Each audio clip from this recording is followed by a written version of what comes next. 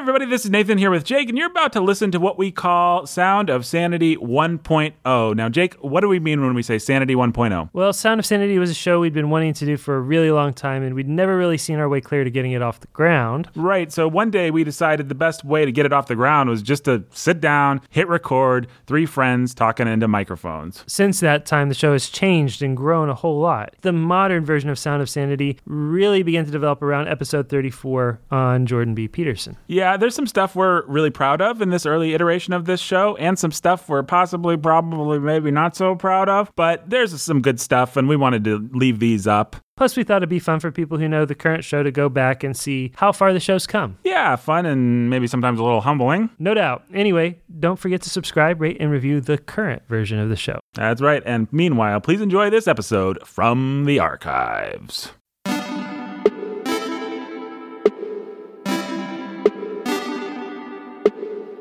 You are now listening to the Sound of Sanity. This sound will continue for the duration of the program.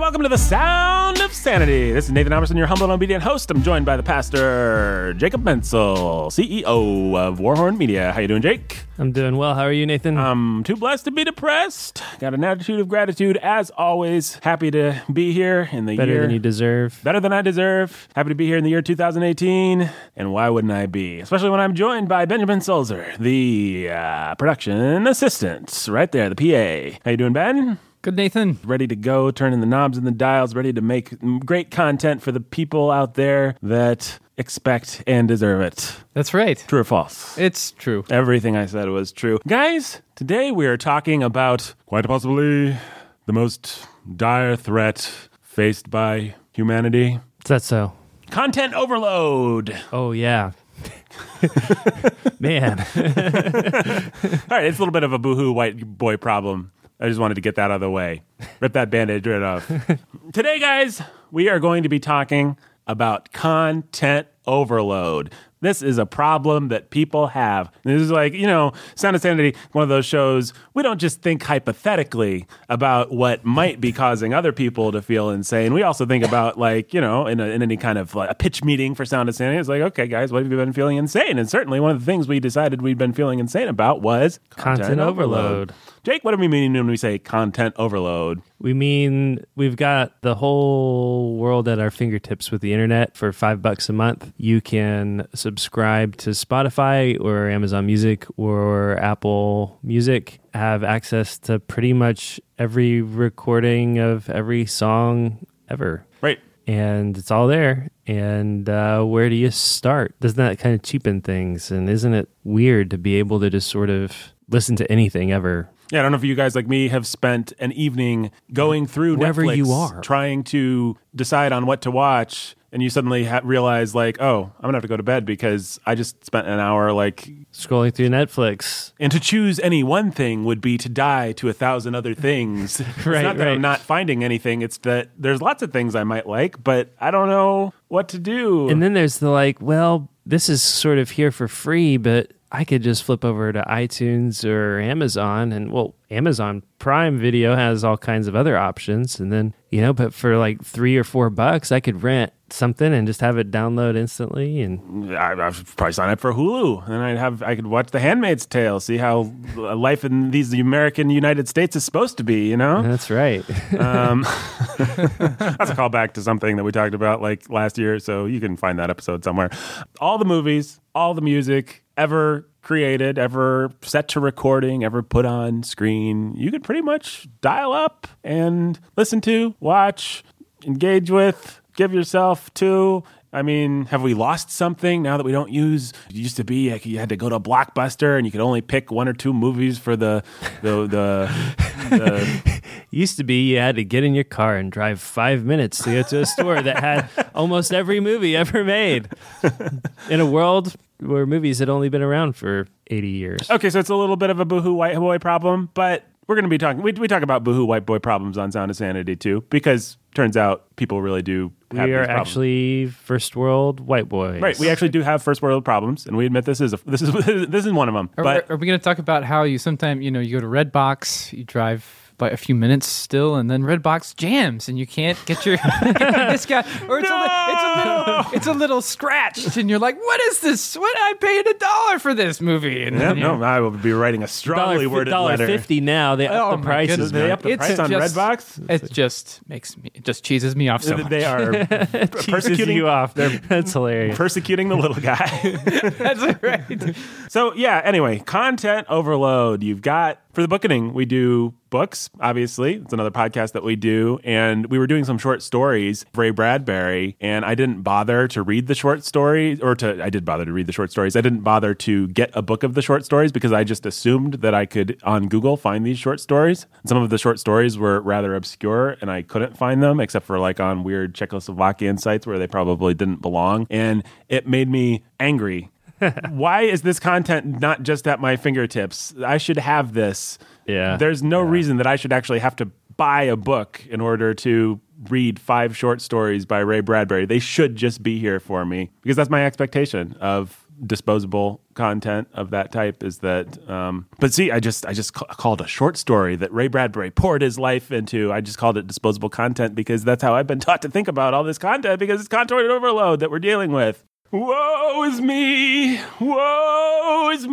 for I cannot properly engage with my content. Oh, curse the womb of my mother, me, the son of a mother who bore me into a world of content, a plethora of content that I do not know how to engage with. Whatever shall I do? Nerdy, stupid friend, advise me, offer me succor. Ooh, surely in this dark world of content overload, you can find solace in physical media. I can help you. I have vinyl. Get behind me, hipster! I will now turn to my cool friend. Cool friend, offer me your sucker. All I got's this Tootsie Pop, man. You can have it. Actually, I think you should wait until you've listened to some other Miles Davis, not CDs, but records. And I can help you with that, because I have a lot of them. We could listen to... Thou art the worst.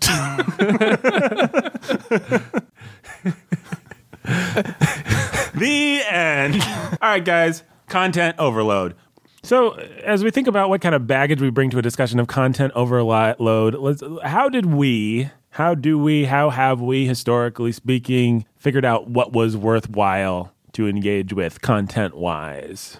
So, as I've had to engage with the plethora of content that is out there, I've always been the kind of guy that wants to be hands-on with it myself, that wants to find the things that I like. I've always sort of resented anyone telling me what to do or telling me how my taste should be formed. I've always just wanted to. I was a very early user of websites like Annette Cool News and different websites online that would tell you about pop culture and about movies and music. The bad thing that the internet does is it gives everyone a voice because some people are stupid and don't deserve a voice. The good thing that the internet does is it gives everyone a voice because there's lots of people out there who might not necessarily be hired by the New York Times or by the, Eastern Seaboard Illuminati or but that are smart and are capable and know a lot about any given topic. So it's fun to be able to find specialists online and have them be the ones that curate content and tell you what to do and how to interact with things and what's cool and what's not cool.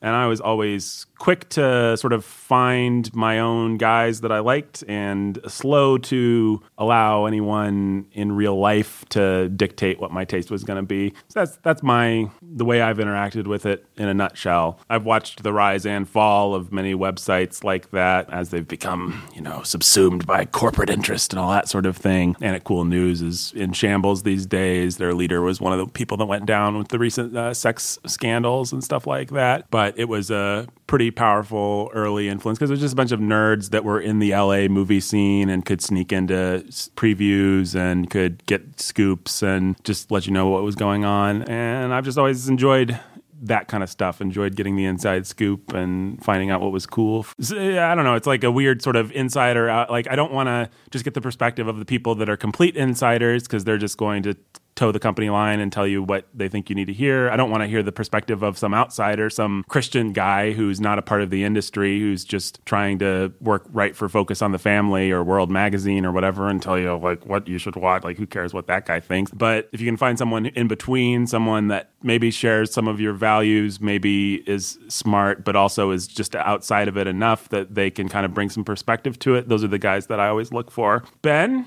How have you historically engaged with content, figured out what movies to watch, which music to listen to, all that kind of stuff? Back in the day, I used to read Ain't It Cool obsessively myself, and a few other websites like that. But my gateway into sites like that was the Lord of the Rings movies, back when they were just a twinkle in Peter Jackson's eye. And I remember I remember being so excited. And so I started out on dedicated Lord of the Rings movie websites, following most things that were happening and watching that first trailer they made that showed bits of footage and bits of interview with Peter Jackson, watching that like a million times and ready to be quite disappointed when I finally saw the movie. But that's another story. From there, I must have made it onto Ain't It Cool and then just kept up with movies kind of obsessively from then on, especially, stuff like Lord of the Rings or superhero movies or anything fantastic. I loved that stuff. And so I would read, the hot takes, the early reactions and reviews to things like that and get a feeling for whether I wanted to see them. But that, by the way, was the end of Ain't It Cool News. Lord of the Rings was one of the harbingers, is that how you say that word? Harbingers of doom, because what happened is Peter Jackson became friends with those guys and had them out and their opinions. And then the studios realized, hey, these guys really like it when we give them free stuff and let them come on set and let them engage and all these sort of nerdy new generation of filmmakers like Peter Jackson and Guillermo del Toro and these guys, Robert Rodriguez, these guys, Quentin Tarantino, these guys are part of the film community and they grew up nerding out just like all these nerds. So let's put them together and they'll enjoy each other and then they'll give us good reviews and they'll inspire the community to rally around different movies. And it all became, it all went corporate. And well, yeah. So what that means really is that I made it onto Ain't It Cool News at the time when what made it special had gone away. I think it was starting to. Harry Knowles, the leader of Ain't It Cool News, was invited to a press junket of Godzilla 97, the terrible Godzilla movie, and then wrote a glowing review of Godzilla, which the entire internet turned on him for. This was before Twitter, but the entire internet still figured out how to turn on him, and then he had to backtrack and say, well, actually, Godzilla was terrible, and that's when his credibility began to crumble. Yeah, I always remember being kind of grossed out by Ain't It Cool News, but I liked reading the early release stuff anyway. The hot takes, yeah. It's been sad to me. What's happened with a lot of those websites is now it feels like the Associated Press does a story, and then all those websites report on the story that the Ain't It Cool used to offer real value. Like they'd sneak into things and they'd get early you'd actually be reading somebody who'd engaged with the material somehow. Now we're all engaging with someone else's engagement. Oh, Disney released a new trailer for Star Wars. Now everybody's going to give their hot take, and the only real value that these websites are doing is giving you hot takes on somebody else's material as opposed to actually generating any kind of real news or reporting or original ideas. But boo-hoo, so sad, I guess, whatever. Jake, how have you historically sorted out the plethora of content that is out there with movies and music? All of my obsessive, nerdy impulses were directed away from nerdy things early on and into the world of sports. That's right. And so I didn't know that Ain't It Cool. I never knew that Ain't It Cool was a thing. Still don't know that was actually a thing, except that you guys say it's a thing. Right. I kind of think it's a little suspect that it's a thing because I didn't know it was a thing. Right. Never really big into movies except for the blockbusters or whatever. But that meant I wasn't really big into movies because a lot of blockbuster movies were kind of stupid. Movies were an excuse to take a girl to the theater. Was it the same thing with music? You'd just be listening to Music, a little different story. Did try to dig into music and get as much experience in music as I could outside of. I mean, I was into mainstream stuff. Don't get me wrong. It was rap, hip hop, R&B. My parents were into country music, and so it was sort of navigating and trying to figure out what I liked and what I didn't like and where I would land and getting it. Then as I matured into the catalog of Bob Dylan and the Beatles and stuff like that, and really trying to explore that sort of thing. And I think it sort of went along with my discovery of Shakespeare, which if you are a fan of the Bookening and want some more context for this sort of thing, you should go listen to me talk about that. But sort of this awakening moment of, oh wow, there are people out there that are really smart and really clever and really creative, really know me better than I know myself. And so I should really try to find some of these masters and so I looked in literature. I also looked in music for that sort of thing. The guy that could really, capture that insight, that poetic insight in a song. I don't know. So if we're talking about the baggage we bring to a conversation like this about just content overload, Spotify did this thing where they sent out to their users what you listened to in 2017 before 2017 was over. I don't know how this stacks up to other people. Maybe other people will be like, man, you didn't listen to any music, or man, you listened to a lot of music. Me, for example, I listened to, on my Spotify account, which I only listen to basically in the car. We have a family account. All of our devices at home are hooked up to my wife's Spotify. So this doesn't represent what you'd be listening to in the living room at home. Anything that's just sort of like playing at home. This is not representative of this is me at, I think, pretty much in the car or whatever. I listen to 9,357 minutes of music. It's about a half hour a day, 1,013 different songs, 403 different artists, and explored 15 different genres of music. I feel like I had a pretty tame, vanilla 2017 in terms of music, but just the facts are kind of absurd. I bet you did, and I bet the stats you just read are vanilla stats. I bet they are, which is kind of crazy because it's not vanilla at all. You just 403 different people or artists, so that probably includes bands, right? Like bands of multiple people, like creators out there. Some of it's classical music, represent whole symphonies. So you really have to take a step back and realize, and I'm sure this might be something we'll talk about more later, but it's like the most wealthy and great and powerful kings of any other era, the stuff that your lame vanilla Spotify account takes for granted. 15 genres of music. Well, King Louis the 15th, he probably heard one genre of music, maybe two. And if he wanted to conjure up a song, he would have to sure, he could have it done, but he would have to he would have to patronize an entire orchestra, and then they'd get the orchestra to get he couldn't just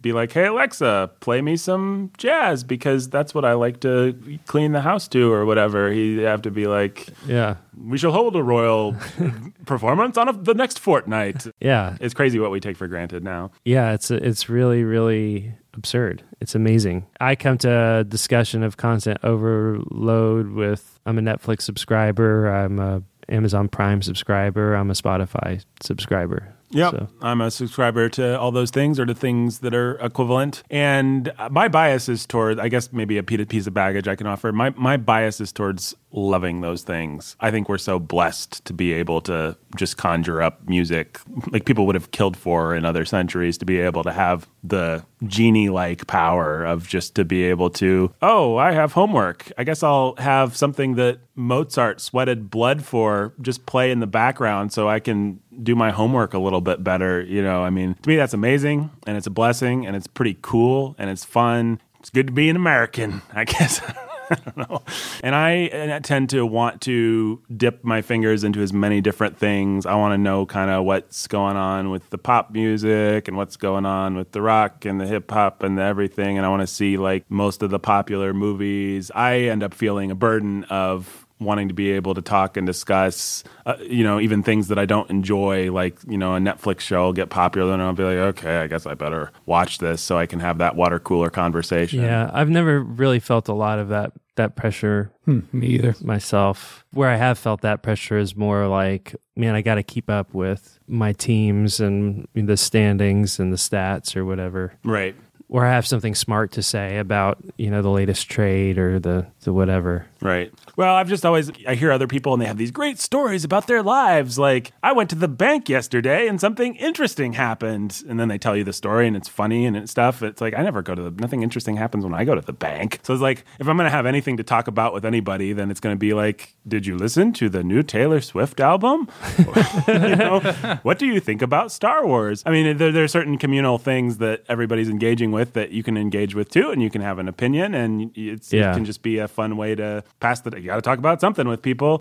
So that for Latest me is episode of Saturday Night Live. Yeah. I mean, that's Conan part of, last night. That's part of the. That would have been me in college or something like that. And I've tried to mature out of that and realize there's just some things I don't like, and why should I bother with them? Yeah. But for me, also, it's not so much a burden as just it's part of the fun. Like, if I can just quickly absorb what Taylor Swift is doing so I can then have a little piece of my brain available to talk about Taylor Swift with younger people that like her, that's fun. So, yeah. Where do we land on content overload, guys? I mean, what is there actually to say about this content? So you got all the world's content at your fingertips. What's a Christian to do?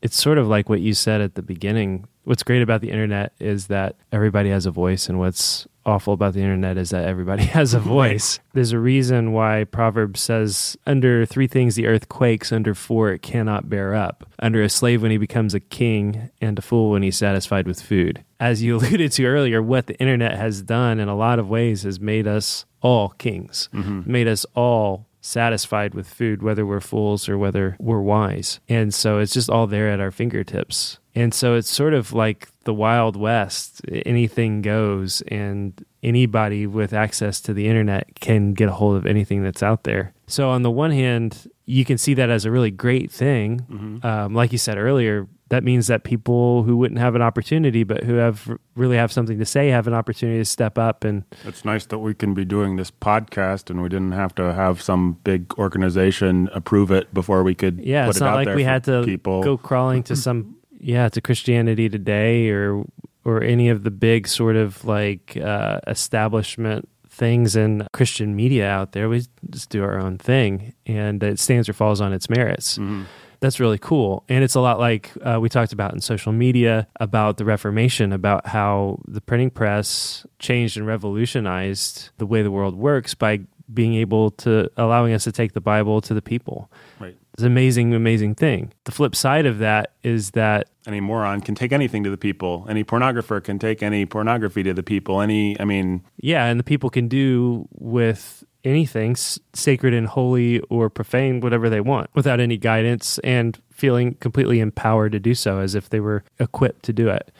And so, on the one hand, you've got people who are like, yeah, let's just let everybody do their own thing and find their own path forward and whatever. And on the other hand, you've got we need to control and regulate all of this for everybody. I don't think there's an easy answer to that. There's really not, because you've got, on the one hand, I am glad that I have the freedom to make my thoughts known on the internet. I'm glad that Warhorn Media has the freedom to push things forward without having to go through big organizations. I'm glad that there isn't some controlling monopoly that keeps us from putting things out. But then, like every hack commentator ever, it is annoying that there's all these people out there that just think that because they've had a thought, the demand for said thought must be brisk, and all of Facebook needs to know what I had for breakfast. But more so than that, all of Facebook needs to know what I thought about the Avengers movie. And my opinion is just as valid as the New York Times film critic's opinion, and how dare he not and it never occurs to some of these people that no, actually, your opinion is not just as valid. No, there are people that have studied whatever the field is. There are people that have watched movies all their lives. There are people that know how movies are made. Just because you feel really strongly about this or that thing, music, movies, politics, whatever, does not mean that your opinion is just as valid. I mean, there's people that have just wholeheartedly accepted the democratization of thought such that they don't allow for any authority in thought in the way that we engage with the world. And I think that's just wrong. Yeah, Proverbs really is a great place to go for this sort of thing, because Proverbs 18, a fool does not delight in understanding, but only in revealing his own mind. Yeah. And hashtag the internet right exactly, there. Yeah. That's what social media is. It's fools who have come together. I mean, it's not all of social media. We talk about this too in our social media episode. But a lot of it is just a bunch of fools coming together, not for understanding, not for to find people who are going to help them, but to just reveal their own minds because they think that they're great and special. At best, to find someone else who reveals their own mind and then be like, wow, you're so great at thinking the exact same thing that I think. You must be really smart because you think I think. The things that I think. I sure feel validated by you. Right. Let's validate each other. Yeah.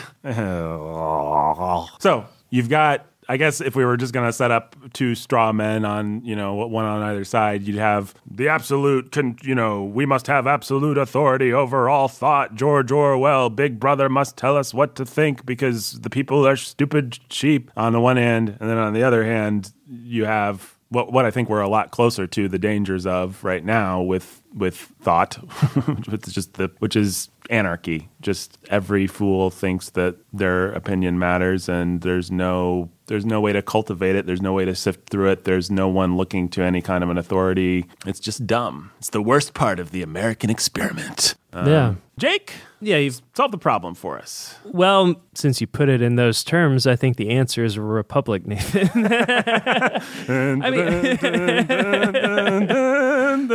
Yes. Okay. Explain. So on the one hand, you have anarchy and absolute freedom where anybody can consume what they want to consume. Cats and dogs living together. Mass hysteria. And you just are on your own and you forge your own path. By forging your own path, you only ever take what you like and you have nobody else forming you or influencing you or telling you, no, you shouldn't like that or you should really like this other thing because nobody can tell you what to do. It's a free country, whatever. Okay. On the other side, you've got the tyranny of having lots of things withheld from you, saying, no, that can't be done. No, that can't be done. No, that can't be done. These are the things. Here's the prescription. Here are the things that you like. Here are the things that you're allowed to like. Here are the things you're allowed to consume. Let's remove the internet from the equation, maybe even. Let's go to a private school of some kind where you're only going to be exposed to the very best.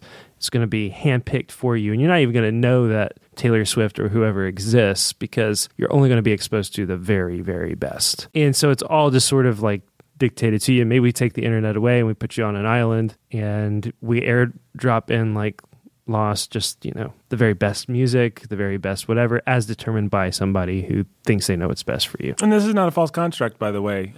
China, I was just reading an article about how difficult it is for their scientists because they do not have access to a lot of, to this day, Western scientific research. They cannot access it on the internet. It is blocked from them. And so they have to backtrack and they can't just access the world's learning and be part of that conversation. They have to... Yeah, if you're in North Korea, you don't get American or Western culture, music or whatever. You don't have access to it. It's going to corrupt you. Right.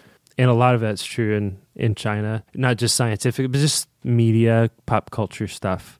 And so there is like that tight of control. Right. And I think it's easy... go ahead. I was going to say, and you don't have to be like a communist dictator about how you think about it. All you have to do is recognize the power of art to shape and form the imagination and the character of people. Mm-hmm. You recognize the power of it, then you recognize the value in controlling what people can consume. And because Christians know, I think, the power of art and see the dangers of it, it's easy for us sometimes to wish that there was more oversight, more authority, more control over, to see the bad side of the anarchy. But you have to be real careful to count your blessings before you hop on the authority train because you can run it right into a dictatorship. It's easy to say why. I think we talked about this recently on the Bookening a little bit. It's easy to say why doesn't the government censor Game of Thrones, for example, because it is just pornography. It's smut. It's wicked. But once you give the government that power, maybe they decide to censor Warhorn Media, and we have to send our podcasts through an official. So it's kind of a false dichotomy. I realize that. I realize there could be a way, and there probably should be a way to say no to a Christian government.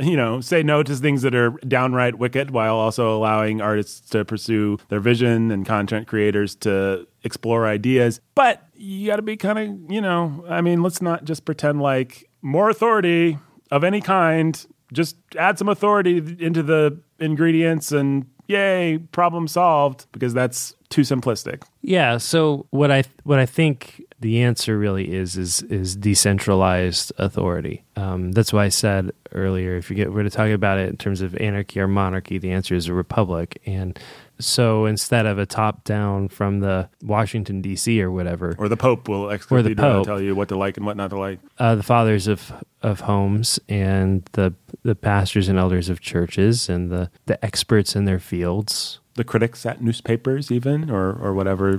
I don't know what newspapers are now. Whatever the internet's version of newspapers is. What the internet can maybe allow us to think is that we're all experts in everything. And what the way that we need to, I think, approach the internet as generalists is as humble people seeking understanding. And there are people out there that are legitimate experts one way or another. And they're going to have their biases and they're going to have their agendas, and you need to understand that. But they have specialized knowledge that they bring to bear on any particular subject, and it's good to learn from them. Yeah, I really do hate the despising of authority, even in artistic fields. The idea that, the film critic of the New Yorker, he just doesn't like Marvel movies, so I'm not going to listen to him. It is true that I don't know, but just let's take him as a type.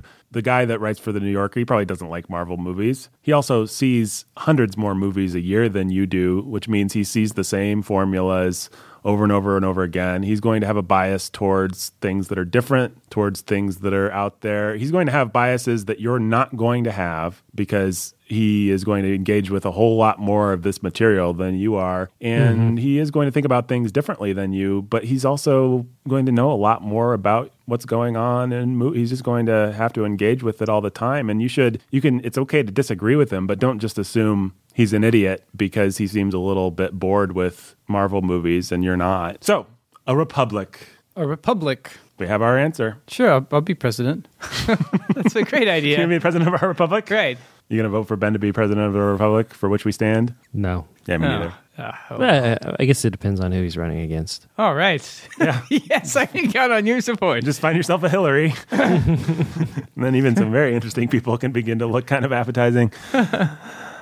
I think what you haven't begun to deal, it's easy for you to say, let's create a republic. Let's combine the best aspects of authority and democracy and find our way forward through this mess of content, Jake. But what you haven't begun to deal with is the fact that we actually are living pretty much in pure anarchy right now. Everyone does what they want. Everyone says what they want. And it has led to the degradation, not just of art, but through art, the degradation of the culture at large. We've made fools kings, and now the fools call the shots. Right. And the fact is, authority doesn't really go away. Anarchy is monarchy in that it's a million little monarchs. Well, it's what I want to say. I'm not quite sure how to articulate this, but it's like when the mob gets mad at the New York Times for publishing a bad review of a DC movie, for example, the mob is being ruled by a corporate interest. They're being ruled by the fact that Warner Brothers has decided to tell them to like DC movies, even though DC movies actually aren't very good. Yeah. And so what they've done is they've made a big show of saying, we don't have a king. You can't tell us what to do. And then it turns out you can tell them what to do. They just don't know it. And you can tell them what to do more easily. Right. Even.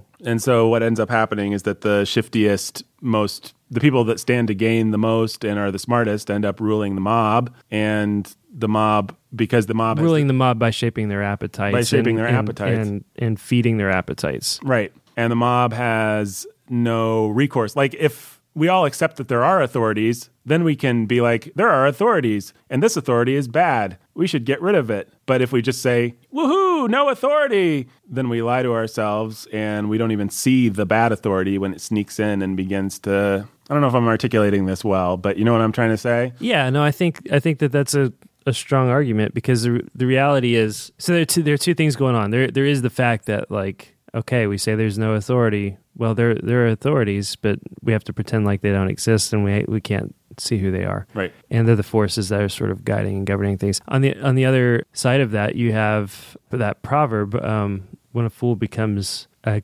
king, then it's the fool and his appetites who are dictating where things are headed. Mm-hmm. And so everything is playing to the fool. And that's where you get the degradation of art, and that's where you get the degradation of culture, is everybody's playing to the fools and just trying to swindle the fools and lead the fools around wherever they want to take them. Right. Because the fools are led by their appetites instead of being governed by wisdom and discretion. Okay, so for example, let's pretend like you have a woman who believes in the authority of her husband and the authority of the church over her husband.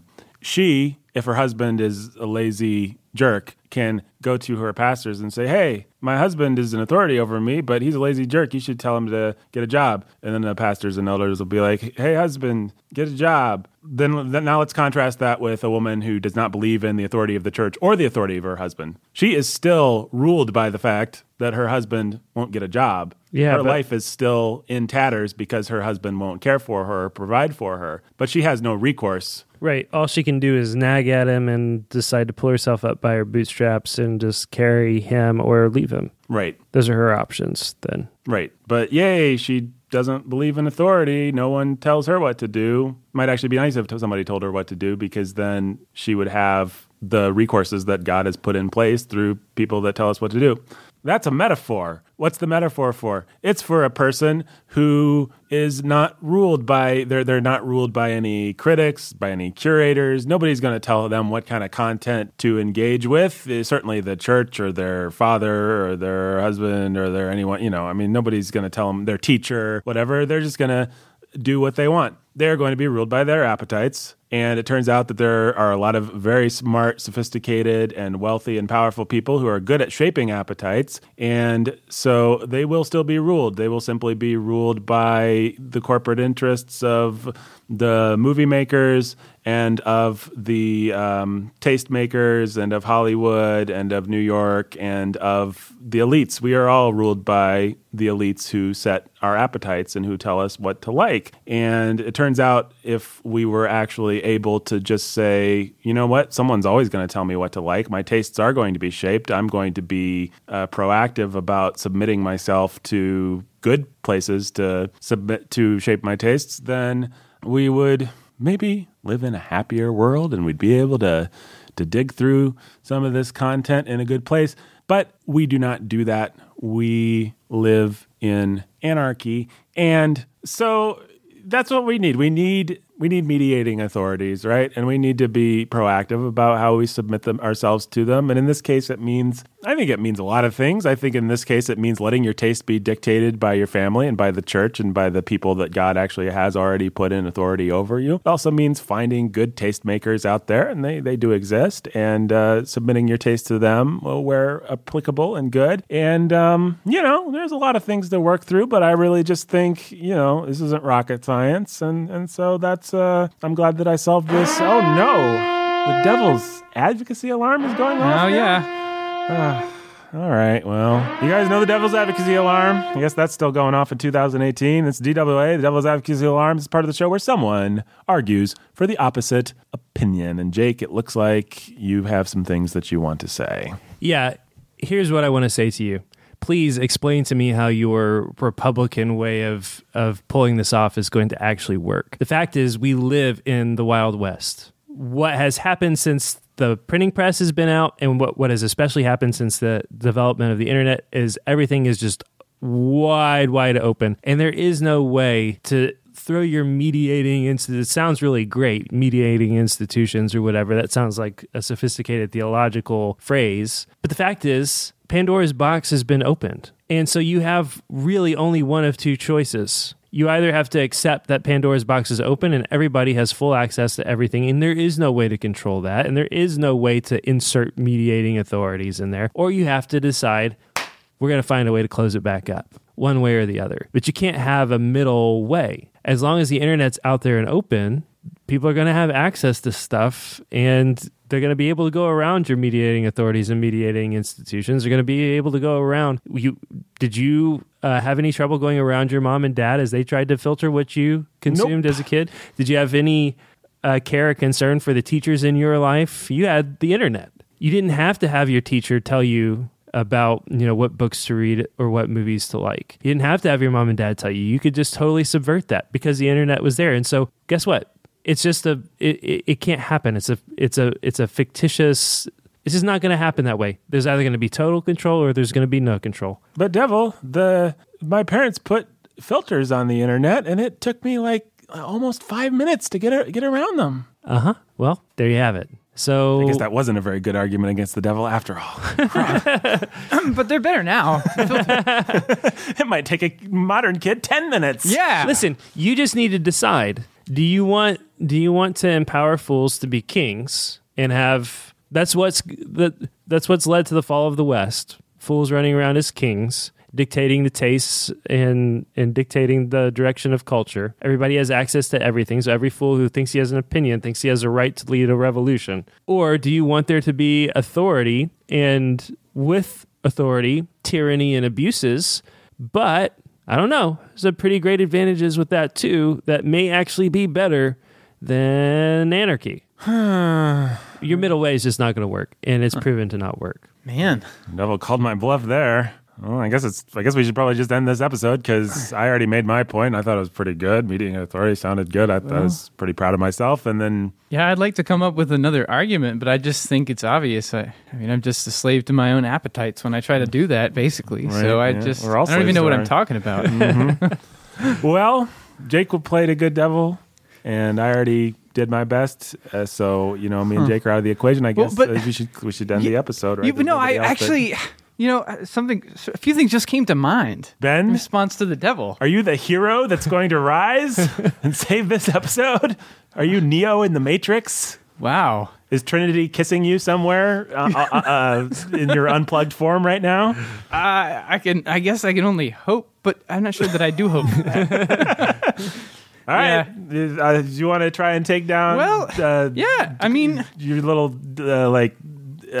David versus Goliath here. Yeah, I think so, because I think really a lot of pretty much all the devil's argument boils down to is just that because people can rebel, they always are going to inevitably. In other words, I mean, really, if we extend the devil's argument all the way, all he's saying is no one will ever really submit to any authority, so you just have to control them. In fact, I think that's what it just so. But as Christians, we could look at the Reformation. Why don't we? The Reformation is when suddenly a lot of ordinary people got their hands on a Bible. It's Luther's German translation of the Bible that, well, it revolutionized a lot of things. But for one thing, the common people actually got to read the Word of God. And suddenly they were able to do what Christians have always had the responsibility to do. Maybe the most concise place you could go is the description of the Bereans in Acts. They were honorable because they took responsibility to search the scriptures to see, hey, is what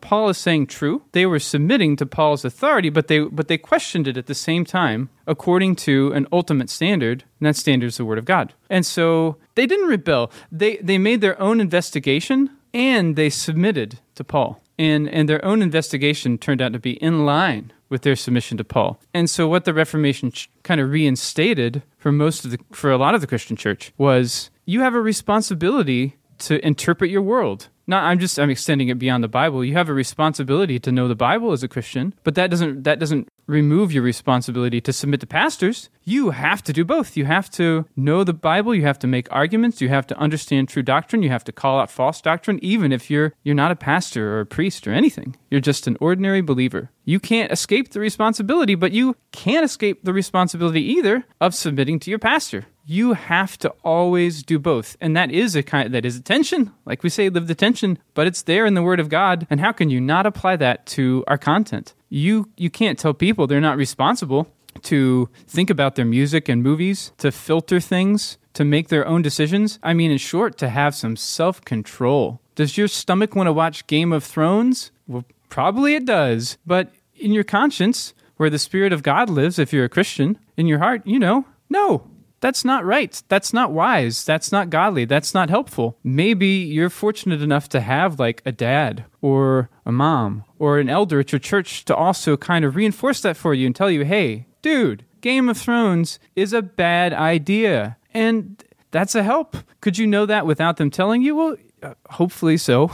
It's not that hard. But then they tell you, and God is blessing you with a further chance to submit and to understand and even to think for yourself about just why it's so bad. So these things go together. Personal responsibility and authority go together, and we're not permitted to separate them. We can't separate them with music or movies. We can't separate them with regard to the most important thing, which is the Word of God. And so the devil's arguments can't hold. The power in the devil's arguments lies in the fact that the church hasn't been doing her job to raise up wise, mature, moral citizenry. Yeah.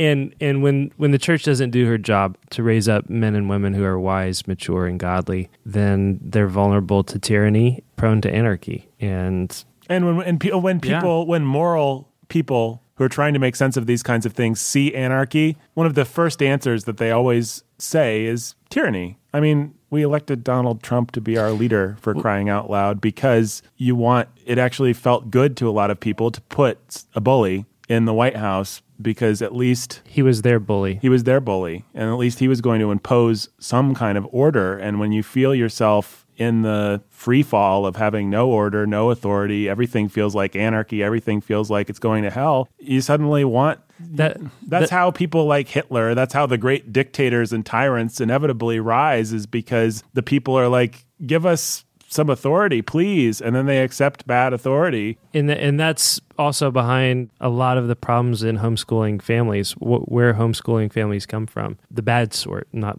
the good sort. Mm-hmm. No, the good sort's out there, and probably the good sort listens to the show. Maybe the bad sort does too, though. And, you have the anarchy of letting your kids loose and go and be trained and raised by the corrupting, liberalizing public institutions out there, and then you respond with, I'm going to protect my kids from every possible outside influence and rule my home with an iron hand, and we're going to circle the wagons, and if I can just control what comes in and out of my home, then my kids will be fine, safe, protected. And it doesn't work like that either, because... Well, and then there's the other kind of homeschooling anarchy, which may be a little bit, I guess it's, if it exists among our listeners, it's more rare, but where you just, you do the other kind of anarchy, and you let your kids just educate themselves, and you do everything you can to continually put all the responsibility for their development and their training back on themselves, so that they'll just learn to be totally independent. Right. But the reality is, as a mother and father, you have a responsibility to raise mature, discerning, wise children who know how to engage with the world, who know not just what to think, but how to think. And that's the job of every mediating institution. That's the job of the fathers and mothers at home. That's the job of the church. I mean, it sounds like there might even be enough material for another episode if we have to talk about curators and what that looks like. And also we have to talk about the fact that the Reformation caused a ton of bloodshed. I mean, peasant revolts. I was gonna interject that, and I decided, no, I've left the devil behind. Well, but seriously, it gets bloody when you start to try and think about how to make this stuff work, and it's hard, and it's very easy to mess up on the other side, and that doesn't mean that we're not going to just wave our magic live the tension wand and be done. But we are going to be done with this episode and come back with to solve the cliffhanger of how do you make it all work next week. But first, we are going to play a fun game, the alphabet game. Alphabet, my favorite game. We're going to play, this is going to be a lightning round. It's going to be really fast. All you have to do is name a pop culture-y thing that starts with the letter A, B, C, D. We'll go through them. Okay, here we go. It could be anything from pop culture, and we're going to go, this is going to be really fast. It's just going to be like that. Oh, I'm good at fast. Angels in the outfield. Bilbo Baggins. Cars. Dogs go to heaven, all. Edgar Allan Poe. Frankenstein. Godzilla. Incredibles, the... You've skipped H. What? Oh, no. The alphabet thing. It's throwing me off. Harvey Weinstein. Ira Glass. Jim Carrey. Okay. J.K. Okay, Yeah, right. King Arthur, Legend of the Sword. Leo Messi. Magic Mike. Gross. I'm sorry. I'm just saying it would be good pop culture things. I've never seen it. Nine Inch Nails. I've never listened to it. Orwell. Papa Hemingway. Papa Hemingway. I was Queen. QR. This like Romeo and Juliet. 5 million different. Romeo Must Die. Yeah. Ren. Ren and Stimpy. Ren Kamikylo. Ray from Star Wars. Ray. Star Wars. The Force Awakens. U571. LMNOP. Wait, where am I? What's my letter? V. V. For Vendetta. V for Vendetta. V for Vendetta. Warner Brothers. Warner Brothers. X, as in Professor X. Oh. XW. What about Bob? Zoolander. Sorry about why? that. Oh, no, I'm sorry. I'm on Y. You've Got Mail, starring Tom Hanks and Meg Ryan. There you go. Zoolander. Sorry about that. Hey, we got a pastors conference coming up, right, Jake? That's right. February 21st to 23rd. People can sign up now. Where would they go to sign up? Warhornmedia.com. You can find registration there. Be live. Name of the conference is? The Good Fight, Conflict in Christian Ministry. That's right. It's open to all shepherds, leaders, pastors. Those I say pastors aspiring to the conference, offices, but featuring pastors Tim Bailey, Toby Sumter, and Max Carell. there you go. Sounds like a fine time will be had by all. Hey, speaking of fine times, Sound of Sanity was engineered by Benjamin Salser, produced by Nathan Alberson, executive produced by Jacob Bensel and Nathan Alberson. Until next time. Stay sane.